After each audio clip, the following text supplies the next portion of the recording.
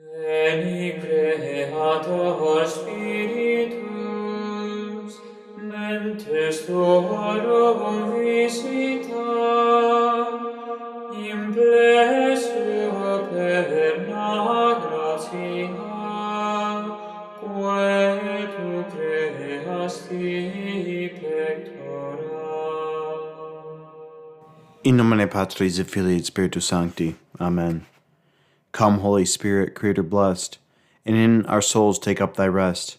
Come with thy grace and heavenly aid, to fill the hearts which thou hast made. The following is a Sunday sermon from St. Alphonsus Liguori for Pentecost Sunday. On conformity to the will of God. As the Father hath given me commandment, so do I. John 14:31. Jesus Christ was given to us by God as a Savior and as a Master. Hence he came on earth principally to teach us not only by his words, but also by his own example, how we are to love God, our supreme good. Hence, as we read in this day's Gospel, he said to his disciples, that the world may know that I love the Father, and as the Father hath given me commandments, so do I. To show the world the love I bear the Father, I will execute all his commands. In another place he said, I came down from heaven not to do my own will, but the will of him that sent me. John 6:38. Devout souls, if you love God and desire to become saints, you must seek his will and wish what he wishes. St. Paul tells us that the divine love is poured into our souls by means of the Holy Ghost. The charity of God is poured into our hearts by the Holy Ghost who is given to us. Romans 5:5. If then we wish for the gift of divine love, we must constantly beseech the Holy Ghost to make us known and to do the will of God. Let us continually implore his light to know and his strength to fulfill the divine will. Many wish to love God, but they at the same time wish to follow their own and not his will. Hence I shall show today, in the first point, that our sanctification consists entirely in conformity to the will of God, and in the second, I shall show how and in what we should in practice conform ourselves to the divine will. First point, our sanctification consists entirely in conformity to the will of God. Number 1. It is certain that our salvation consists in loving God. A soul that does not love God is not living but dead. He that loveth not abideth in death. 1 John 3:14. The perfection of love consists in conforming our will to the will of God, and life in his good will. Psalm 29:6. Have charity, which is the bond of perfection. Colossians 3:14. According to the Areopagite, the principal effect of love is to unite the wills of lovers, so that they may have but one heart and one will. Hence, all our works, communions, prayers, penances, and alms please God in proportion to their conformity to the divine will, and if they be contrary to the will of God, they are no longer acts of virtue, but defects deserving of chastisement. Number 2. Whilst preaching one day, Jesus Christ was told that his mother and brethren were waiting for him. In answer he said, Whosoever shall do the will of my Father that is in heaven, he is my brother and sister and mother. Matthew 12:50. By these words he gave us to understand that he acknowledged as friends and relatives those only who fulfill the will of his Father. Number 3. The saints in heaven love God perfectly. In what, I asked, does the perfection of their love consist? It consists in an entire conformity to the divine will. Hence Jesus Christ has taught us to pray for grace to do the will of God on earth as the saints do it in heaven. Thy will be done on earth as it is in heaven. Matthew 6:10. Hence, St. Teresa says that they who practice prayer should seek in all things to conform their will to the will of God. In this, she adds, consists the highest perfection. He that practices it in the most perfect manner shall receive from God the greatest gifts, and shall make the greatest progress in an interior life. The accomplishment of the divine will has been the sole end of the saints in the practice of all virtues. Blessed Henry Susan used to say, I would rather be the vilest man on earth with the will of God than be a seraph with my own will. Number 4. A perfect act of conformity is sufficient to make a person a saint. Behold, Jesus Christ appeared to St. Paul while he was persecuting the church and converted him. What did the saint do? He did nothing more than offer to God his will, that he might dispose of it as he pleased. Lord, he exclaimed, what wilt thou have me to do? Acts 9:6. And instantly the Lord declared to Ananias that Saul was a vessel of election and apostle of the Gentiles. This man is a vessel of election to carry my name before the Gentiles. Acts 9:15. He that gives his will to God gives him all he has. He that mortifies himself by fasts and penitential austerities, or that gives alms to the poor for God's sake, gives to God a part of himself and of his goods. But he that gives his will to God gives him all, and can say, Lord, have given thee my will. I have nothing more to give thee. I have given thee all. It is our heart, that is, our will, that God asks of us. My son, give me thy heart.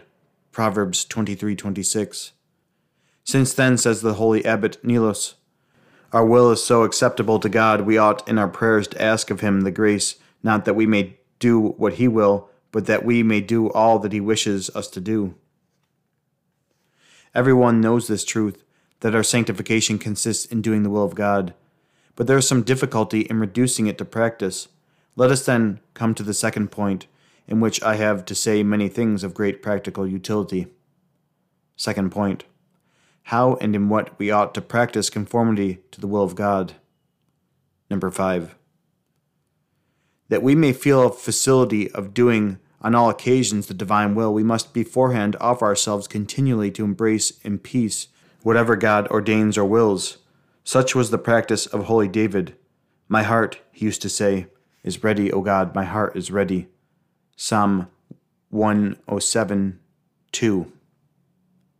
And he continually besought the Lord to teach him to do his divine will. Teach me to do thy will. Psalm 142:10. He thus deserved to be called a man according to God's own heart. I have found David, the son of Jesse, a man according to my own heart, who shall do all my wills. Acts 13:22. And why? Because the Holy King was always ready to do whatever God wished him to do. Number 6. St. Teresa offered herself to God 50 times in the day that he might dispose of her as he pleased, and declared her readiness to embrace either prosperity or adversity. The perfection of our oblation consists in offering ourselves to God without reserve. All are prepared to unite themselves to the divine will in prosperity, but perfection consists in conforming to it, even in adversity. To thank God in all things that are agreeable to us is acceptable to him. But to accept with cheerfulness what is repugnant to our inclinations is still more pleasing to him.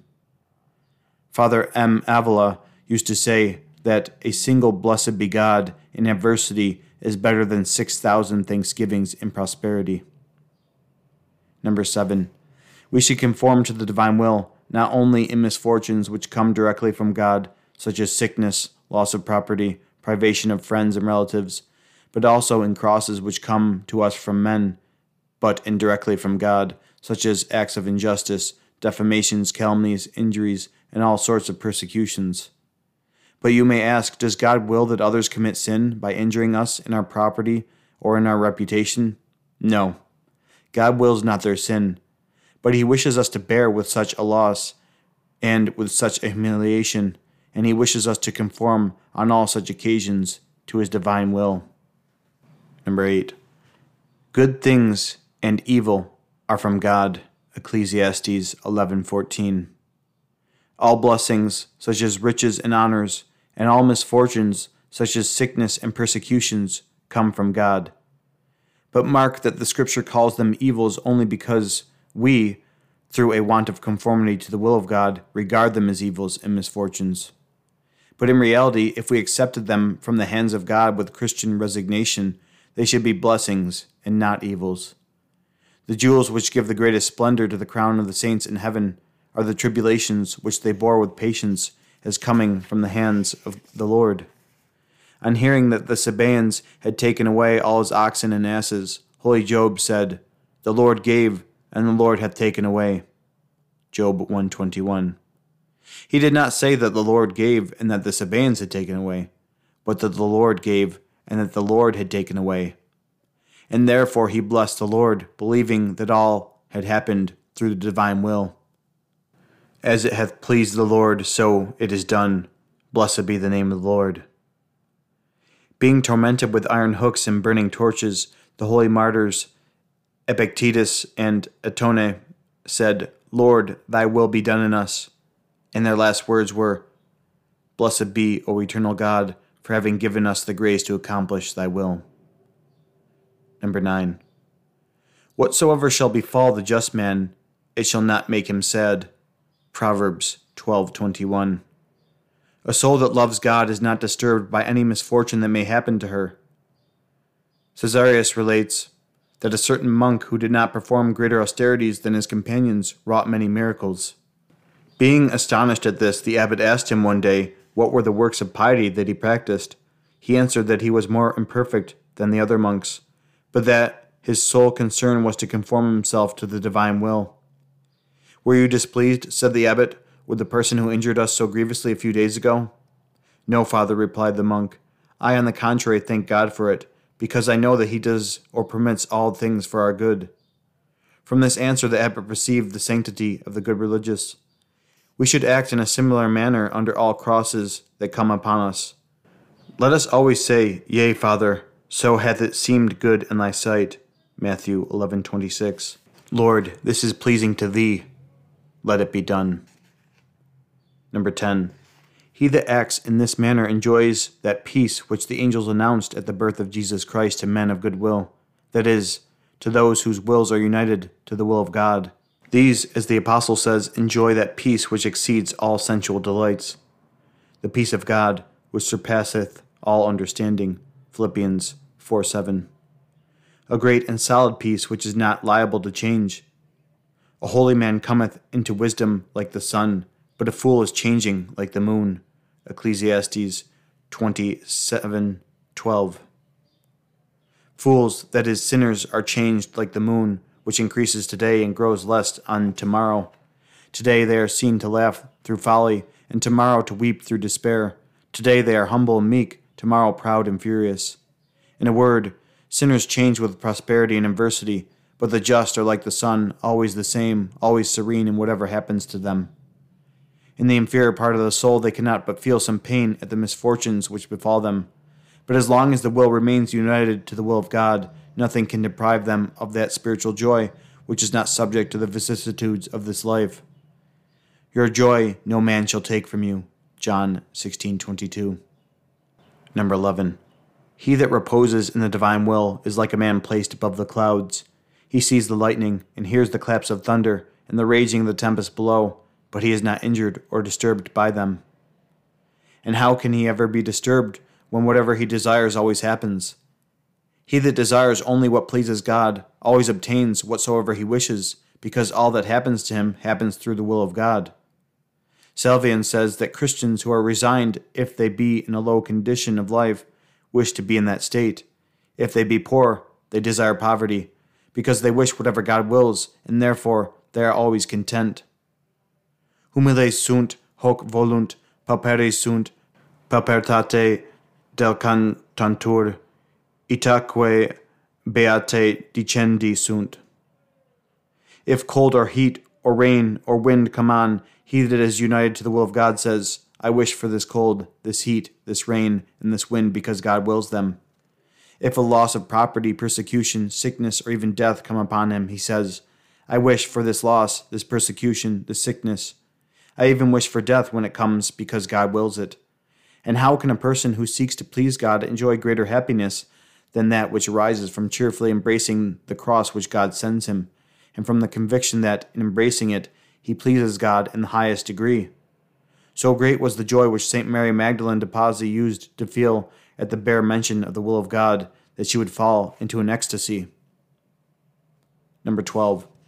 But how great is the folly of those who resist the divine will, and instead of receiving tribulations with patience, get into a rage and accuse God of treating them with injustice and cruelty. Perhaps they expect that in consequence of their opposition, what God wills shall happen. Who resisteth his will? Romans 9:19. Miserable men! Instead of lightening the cross which God sends them, they make it more heavy and painful. Who hath resisted him, and hath peace? Job 9:4. Let us be resigned to the divine will, and we shall thus render our crosses light, and shall gain great treasures of merits for eternal life. In sending us tribulations, God intends to make us saints. This is the will of God, your sanctification. 1 Thessalonians 4:3. He sends us crosses not because he wishes evil to us, but because he desires our welfare, and because he knows that they are conducive to our salvation. All things work together unto good. Romans 8:28. Even the chastisements which come from the Lord are not for our destruction, but for our good, and for the correction of our faults. Let us believe that these scourges of the Lord have happened for our amendment and not for our destruction. Judith 8:27. God loves us so tenderly that he not only desires, but is solicitous about our welfare. The Lord, says David, is careful for me. Psalm 39:18. 13. Let us then always throw ourselves into the hands of God, who so ardently desires and so anxiously watches over our eternal salvation.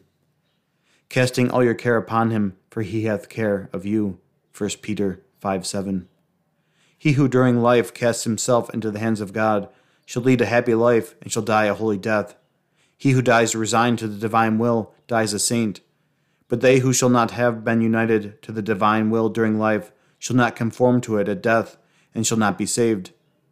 The accomplishment of the divine will should be the sole object of all our thoughts during the remainder of our days. To this end, we should direct all our devotions, our meditations, communions, visits to the Blessed Sacrament, and all our prayers. We should constantly beg of God to teach and help us to do his will. Teach me to do thy will. Psalm 142:10. Let us at the same time offer ourselves to accept without reserve whatever he ordains, saying with the Apostle, Lord, what wilt thou have me to do? Acts 9:6. Lord, tell me what thou dost wish me to do. I desire to do thy will.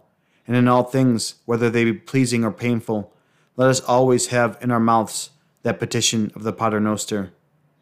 Thy will be done. Let us repeat it in the day with all the affection of our hearts. Happy we if we live and die saying, Thy will be done. Thy will be done. In nomine Patris et Filii et Spiritus Sancti. Amen. Veni Creator Spiritus, mentes tuorum visita,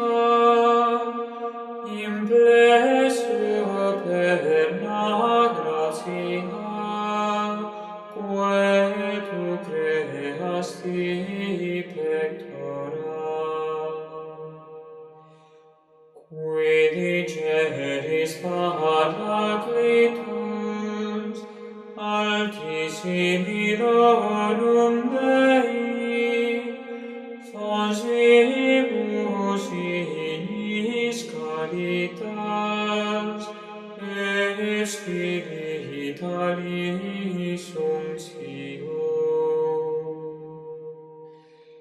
Tu septiformis monere, digitus paterne dextere, turrite promissum Patris, sermone ditas utura.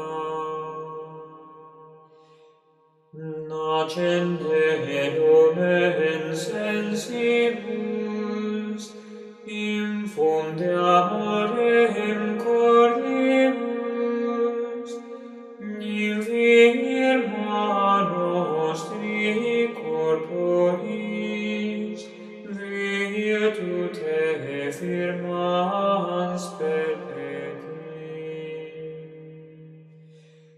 Nostem revelas longimus, pacem quae donest protimus, ductores sic te plebimo,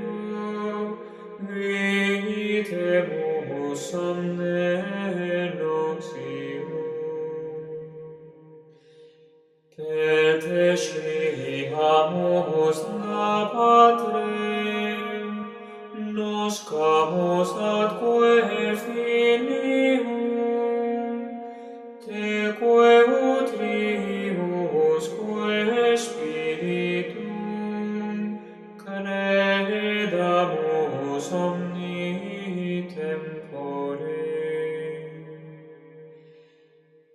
Deo Patris in gloria, et Filio qui amor tuis, surrexit ad Paraclito, in saeculorum saecula.